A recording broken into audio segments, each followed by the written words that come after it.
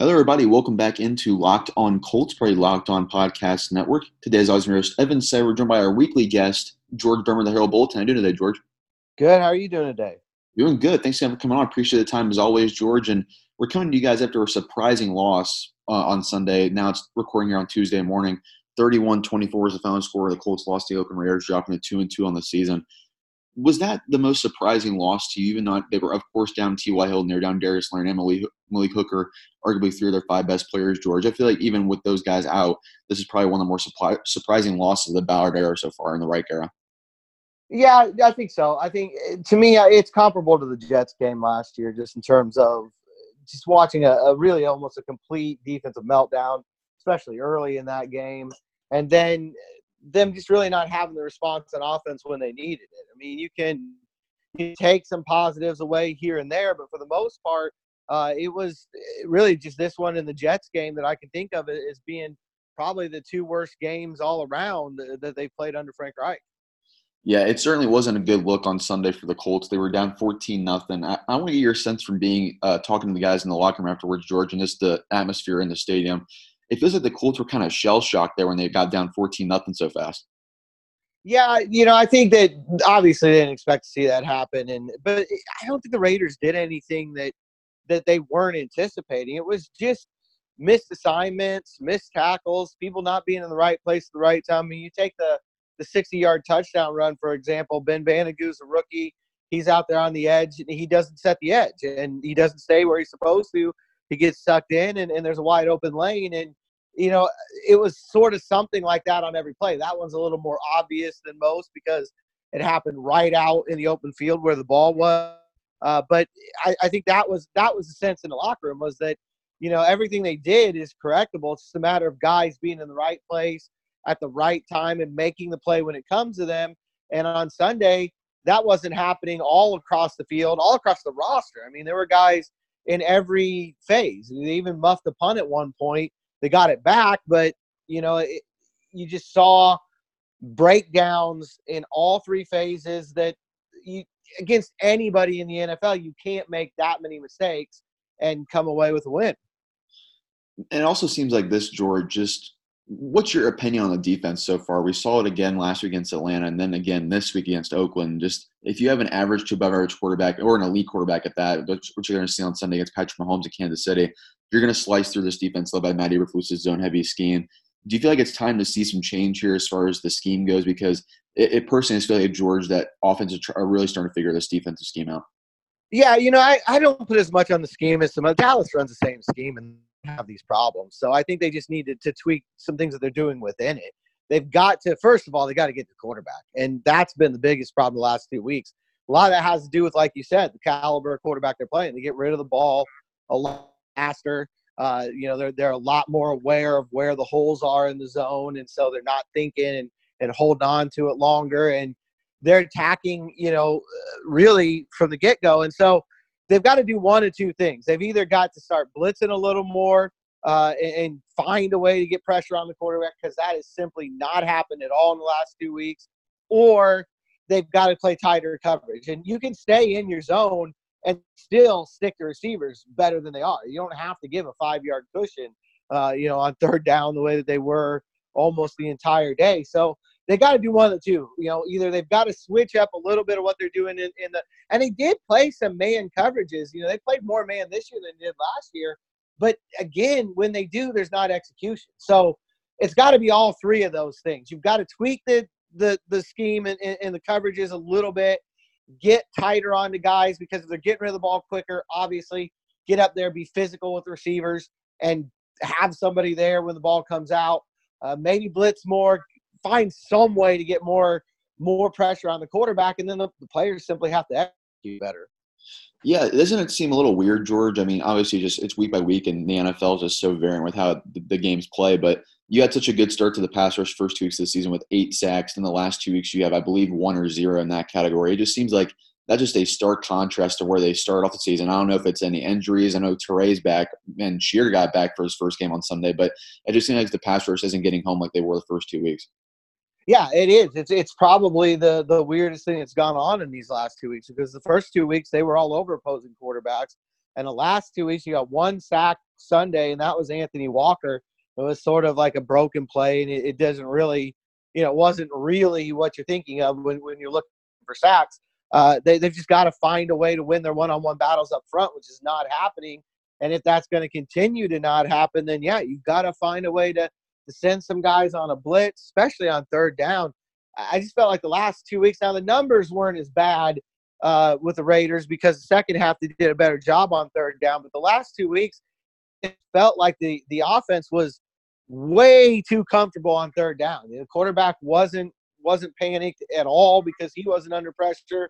The receivers didn't feel like they had to fight to get open. It just seemed like, for the most part, the Falcons and Raiders were playing pitch and catch on third down, and you got to do something to disrupt that, or it's going to happen all year. I mean, that's the one thing about the NFL is the other teams watch this on tape, and then they're going to do it to you too. Until you prove you can stop it, it's going to keep happening to you every week. Speaking of that thought, George, I feel like the rushing defense for this team has really taken a step back this year. We saw last year no team had at least a 100-yard rusher. Then we see Josh Jacobs and the Raiders get 188 yards on them. Then we also see Austin Eckler go off week 1. Derrick Henry is always a good running back. Then you also see week 3, Deontay Freeman, kind of a guy who is falling off, so to say, and then all of a sudden he has a really good week against the Colts defense again. So it feels like this rushing defense. We saw, I think, Grover Stewart take the place of Marcus Hunt, who might have been benched. I don't know if you have any more information on that, George, but it seems like this is kind of a theme so far. The run defense is taking a huge step back as far as regression goes.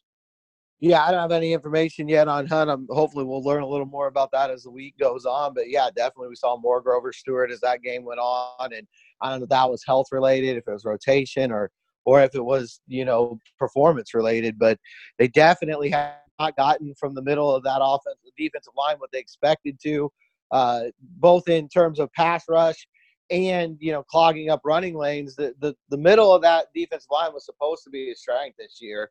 Looked good in training camp, and it just hasn't translated to the field. And that's, they're not the only reason the run game hasn't been good. Bobby Okereke the last 2 weeks has really struggled without Darius Leonard in there and Anthony Walker going over to the weak side. You've seen a lot of mistakes from him, and that's helped open up some of those runs. Obviously, getting Sheard back will eventually probably help. I thought he made a couple plays even on Sunday that, as bad as the run defense was, it could have been even worse if not for a couple plays he made out there on his spot. But they're just not getting a push, and I think that's the biggest thing. When you look at that defensive line coming into the year, you felt like they had a chance to be physical, to win games up front, and they haven't done that. They've been pushed off the ball more often than not. They're not getting in the backfield and making plays either in the run game or the passing game. And that's to me, when you look at the defense right now, yes, the scheme has issues, and yes, there's things that need to be addressed there, but you can't point to one area of the defense right now that's playing up to expectations, and that's part of the problem. They're simply not doing what they're supposed to do. The defensive line has been subpar, the linebackers have been subpar, the secondary's been subpar, and then you throw injuries on top of that, and you end up with the performances that we've seen the last couple of weeks. Yeah, it certainly has been pretty, George. Just the Colts defense are allowing 25.5 points per game through the first 4 weeks. When is it time to start talking? I know I've heard some people mention this already, which I think is a little overreaction just due to what's happened so far. But if this continues for the next couple of weeks, George, you have Mahomes and you have Deshaun Watson coming to town. Then you also have a couple more games on the slate against some good quarterbacks. If this Colts defense continues to get abused as far as just like passing defense goes and running defense, so to say, is it time to really just start talking about Matt Eberflus and his seat kind of being hot here if this continues for a little bit? Yeah, I think it's going to take more than a few weeks to do that. I mean, last year we were talking about this guy as a potential head coaching candidate because of the way they finished the season. So I think it's way too early to start calling for his job. And I think it's going to take a while to get to a point where that's the case. But yeah, there's going to be, I'm sure they're looking at everything they can right now as far as how to get this fixed, because obviously on Sunday you've got the biggest test in the NFL when it comes to your defense when you face the Kansas City Chiefs. So there's never a good time to be playing poorly on defense. This is probably the absolute worst time for it. In a lot of ways, I think it's good for them that the bye week is early this year. They're obviously banged up. You should be able to get healthy on that bye week.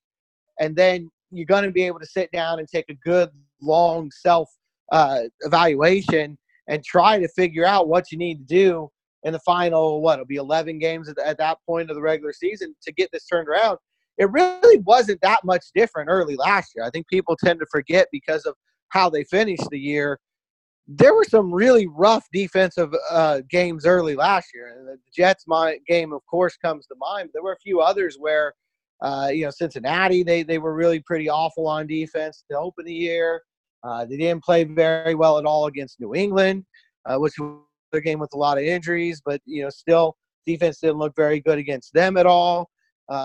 Against the Texans the first time around, they really didn't have much answer after about the first or second quarter. So we've seen this before, and I think that's one thing that it's disappointing because you kind of go into this year saying the way they finished last year, they should be able to build off that. The defense will just get better as they go, and that's not happened. They kind of started back to square one where they were last year, and I don't know if that's injuries or if it's, just new pieces not quite fitting in the way they wanted to right away or what have you.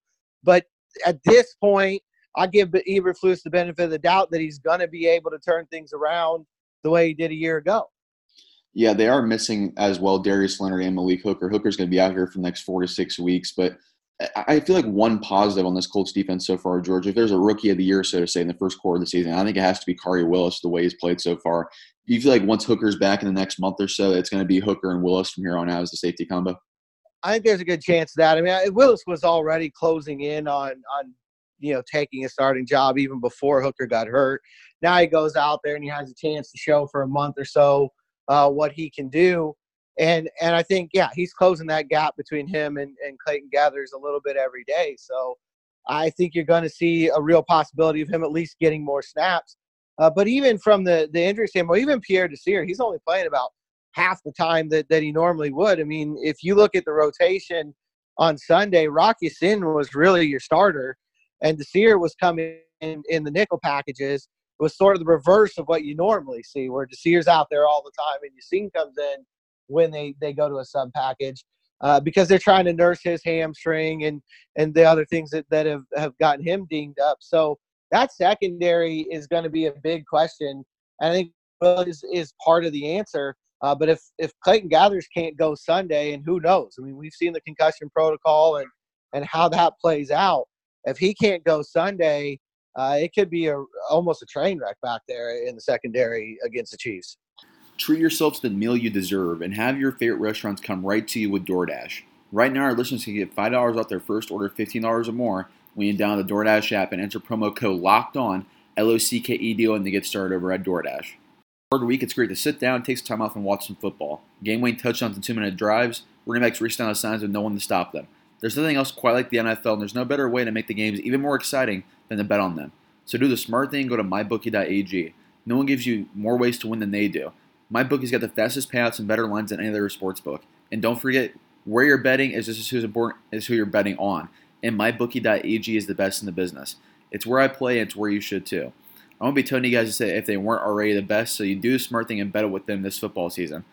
Because if you're the kind of guy that likes to win a lot and really actually make a lot more money than you expect to, try a parlay.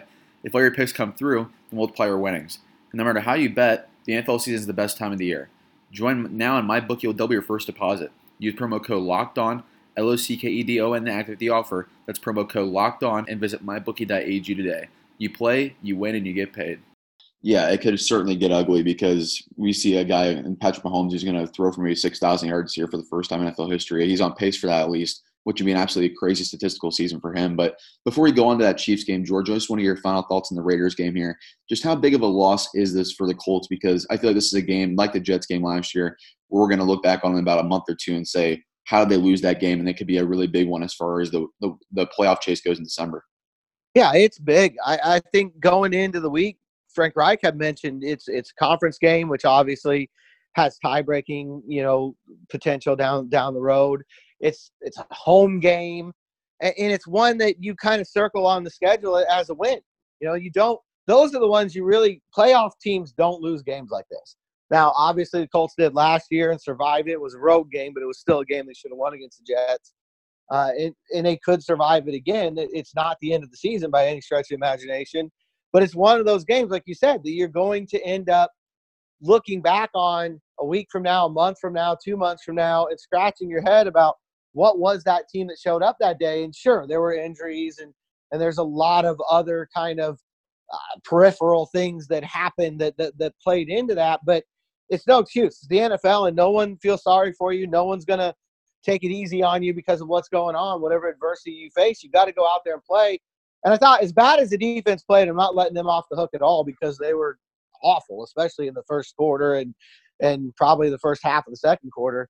But even as bad as they were, the offense had 4 possessions through the second quarter and start of the third quarter where it was either 21-7 or 21-10 during that entire stretch.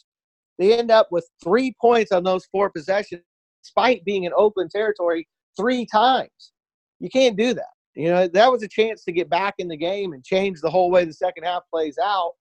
So it was all 3 phases. I think that's the important thing. Yes, the defense deserves all the criticism it's gotten, and they have a multitude of problems they have to solve on that side of the ball. But let's not let the offense off the hook either. Actually, I have one more question for you, George, as far as the Raiders game goes. And one player that I specifically want to talk about here is Eric Ebron, because we didn't bring him up on yesterday's show. And I want to get your opinion on him, because it seemed like that was the first game on Sunday. 3 drops. I believe it might have been 4 as well. There's one late that he might have dropped as well. It's one of those games, the first really true game we've seen, George, as far as the Detroit version of Eric Ebron that showed up. And how big of a stretch do you think this next month or so is mentally for him? Because he wants to be a top 5 paid tight end. And if he plays like this more often, that's not going to happen. Yeah, no, there's no doubt. This is a huge year for him. It's contract year. You want to go out and show everybody that last year wasn't a fluke, and this is the guy they're going to get, you know, whether it's Indianapolis or whoever it might be that ends up giving him that kind of contract. You got to go out and earn it. We've seen it before. Dante Moncrief had some serious struggles in a contract year, and you know, these are things that kind of stall your career if you're not careful. I think for Ebron, I really feel like it's the first time when he was in an Indianapolis uniform where he put the kind of pressure on himself that he did in Detroit. If you go back to his Lions career and you think about being the number 10 overall pick and the guys that he was drafted in front of, Aaron Donald, OBJ, you know, that was haunting him his entire time in Detroit. And I think he put a lot of pressure on himself to live up to that billing. I feel like with T.Y. out on Sunday, it was really the first time since he's been a Colt that he felt like he had to go out and make plays and be a leader for this offense. And I think that's what you saw. So I think for him, it's really just getting back into that mindset he's been in before, that this team has a lot of options. There's a lot of different ways they can win a game, and it's not all on his shoulders. He's just a part of, you know, a spoke in the wheel. He doesn't have to be the entire leader of the team. That's a good point, Bram, there, George, because I think you hit the nail on the head there as far as probably what was happening there with Eric Ebron. It's going to be a big stretch of moving forward here, because if he keeps having some drop balls here, it might be a different story come March or April for his next NFL team. Maybe it's the Colts, maybe it's not. But let's move on here to our next outing here, George, and that's the Kansas City Chiefs. The Colts open as 9.5-point underdogs. The over-under, I believe, is 56.5. So Vegas is expecting a shootout here and a blowout win for the Chiefs. Do you expect the same? Yeah, you know, from what we've got right now to go on, I don't know how you don't. You know, I mean, the NFL's crazy. We see that every week. No one expected the Raiders to come in and jump all over the Colts and win that game the way they did. And no one expected Tampa Bay to go into L.A. and win that game. So you know that the unpredictable is always possible in the NFL. But with the evidence that we have so far, I don't know how you feel anything other than it's going to be a huge offensive game for Kansas City, and the Colts are going to struggle to keep up with that pace. What's your opinion of Patrick Mahomes, George? Do you feel like, I mean, you've seen a lot of quarterbacks. You've covered Peyton Manning, Andrew Luck. Do you feel like Mahomes is one of the more physically talented quarterbacks we've seen? I think he's the most unique quarterback that I've seen, and that's, you know, I saw it on TV, and obviously you're impressed watching what he did all throughout the year last year, but to be out there for that playoff game last year and watch him live, there's just things that happen that don't physically seem possible. There's no other way to put it. I mean, he's one of those guys that, you know, the pile's converging and you think it's a sack, and all of a sudden he's not just out the other end and running for 10 or 15 yards. You've seen that before. That's dangerous enough. He's out the other end and not setting his feet and throwing across his body, across the field for 50, 60 yards, and it's a touchdown. It's it's almost the closest that I can come to is Brett Favre in terms of throwing from crazy, contortions and making plays, keeping plays alive. But he's better than Favre in the sense that he doesn't – there's not as much risk with him. He's not throwing the ball up for grabs. Somehow he's throwing a ball 70 yards across his body down the field, and it's accurate. That to me is what's incredible about this guy. He does all these things that you're not supposed to do, and yet he's still one of the most accurate, efficient quarterbacks in the NFL on top of it. So he's an amazing, unique individual, and I don't know if we've ever seen anyone like him. Yeah, he's certainly going to get paid like the top quarterback. He's on pace to make $200 million on his next contract per Adam Schefter, which is just a crazy figure to talk about nowadays. But what are your 3 keys to the game on Sunday here, George? I think I'm on the same boat as you, expecting a big win for Kansas City and blowout fashion. But if the Colts don't keep this close, maybe pull off the stunner on Sunday Night Football, what do they have to do? Yeah, for one thing, they've got to stick with receivers. This is a game where Mahomes will run around for 2 minutes if you let him, and those receivers will stay with it. They know, they know they'll be rewarded. If they keep working, they're probably going to end up with a touchdown catch. So you've got to make sure that no play's over. This is one of those scramble drill kind of games where you've got to stick to your guy like glue the entire game, because if you let him go, Mahomes will find him. It will be a big play, and it will put you behind the 8 ball. I would say, you got to get pressure on him, and that's obvious for every week. But I think it's even more imperative here. I don't know if the ankle is still a factor for him or not. I know he's made more plays from the pocket this year just because of necessity. The ankle got rolled on during the Jacksonville game in the opener. And, I don't know if that's still an issue for him or not, but you want to test that. You want to try to get as much pressure on him as you can. And try to – but, the thing about that is when you get there, get him on the ground, because just chasing him around, as we talked about earlier, won't be effective. It won't do anything for you. He'll still make a big play, and you'll still end up, being behind on the scoreboard. So you got to make sure that you're rushing with discipline and that you're getting him on the ground when you get there. And then I think offensively, you've got to be hyper efficient. It's long scoring drives would be the best option. Sort of what they were able to do against Atlanta in the first half, going down the field, taking 6, 7, 8, 9 minutes off the clock, and then getting in the end zone, because kicking field goals is not going to be the way to beat Kansas City either. So I think if the Colts have any chance, you've got to limit the big plays the best that you can, whatever that looks like, whatever that amounts to. Get a turnover or 2 if you can. They were able to do that. I think they got a fumble recovery in the game in January. So, maybe they can get a turnover or 2. And then on offense, be efficient. You can't afford to give the ball away. You can't really afford to be punting. You're going to have to go down the field, take chunks at a time, and control that clock and score touchdowns. So it's a big challenge on Sunday for sure.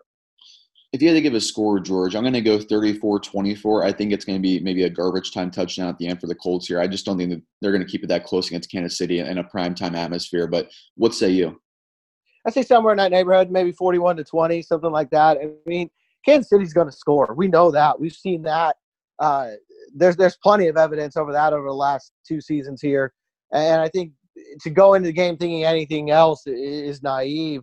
The big question for me, we haven't seen yet in Jacoby Brissett get in that true kind of shootout back and forth game and keep the Colts in it. They haven't really had to do that because obviously Oakland doesn't really count in that because of how quickly they got out in front.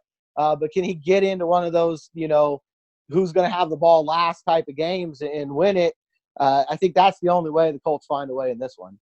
Before I let you go here, George, the AFC South is tied at 2-2. All 4 teams are. Who do you think the most dangerous team is to the Colts right now? Because everyone's tied for first, of course, right now. But I don't really trust Tennessee and Mariota. But Gardner Minshew looks really good for Jacksonville right now. And you add in Houston with Deshaun Watson. That's going to be that Week 7 game after the bye against the Texans set up to be a really big one, George. Yeah, that game with the Texans coming up out of the bye is going to be one of the biggest games of the year. It's at home, and obviously it's one of the top teams in the division. I feel like Houston is the most dangerous of the rest of the teams simply because they've been there before. They're defending division champions. They got J.J. Watt. They got Deshaun Watson. They got DeAndre Hopkins. All the pieces are there for Houston to be a very good football team. So I feel like they're the most dangerous of that group. But I think Jacksonville, definitely, Minshew can continue to play the way he has and give that team a lift on offense. And what they're capable of doing defensively. The only thing I worry about with Jacksonville is, how much of a distraction does Jalen Ramsey become eventually for that team? That's what they've got to be concerned with. Yeah, this AFC divisional battle is going to be pretty fun to follow along with throughout the season. I think it's going to come out to the very end here. What do you say as far as the division winner in this goes, George? Do you think maybe 9 wins at most, 10 tops? This looks like an 8-8, 9-7 kind of division. Yeah, it really does. It looks like, I think I picked 9-7 at the beginning of the year to win the division, and I still would stick with that. There's a lot of games out there that are tough for this division. Just because of the matchups they've got in cross-divisional games, playing the NFC South, a lot of big games there, playing the AFC West, there's some big games there. I think it's going to be a tough year for anybody to really pull away and be like a 11-12 win team. I don't think we're going to see that.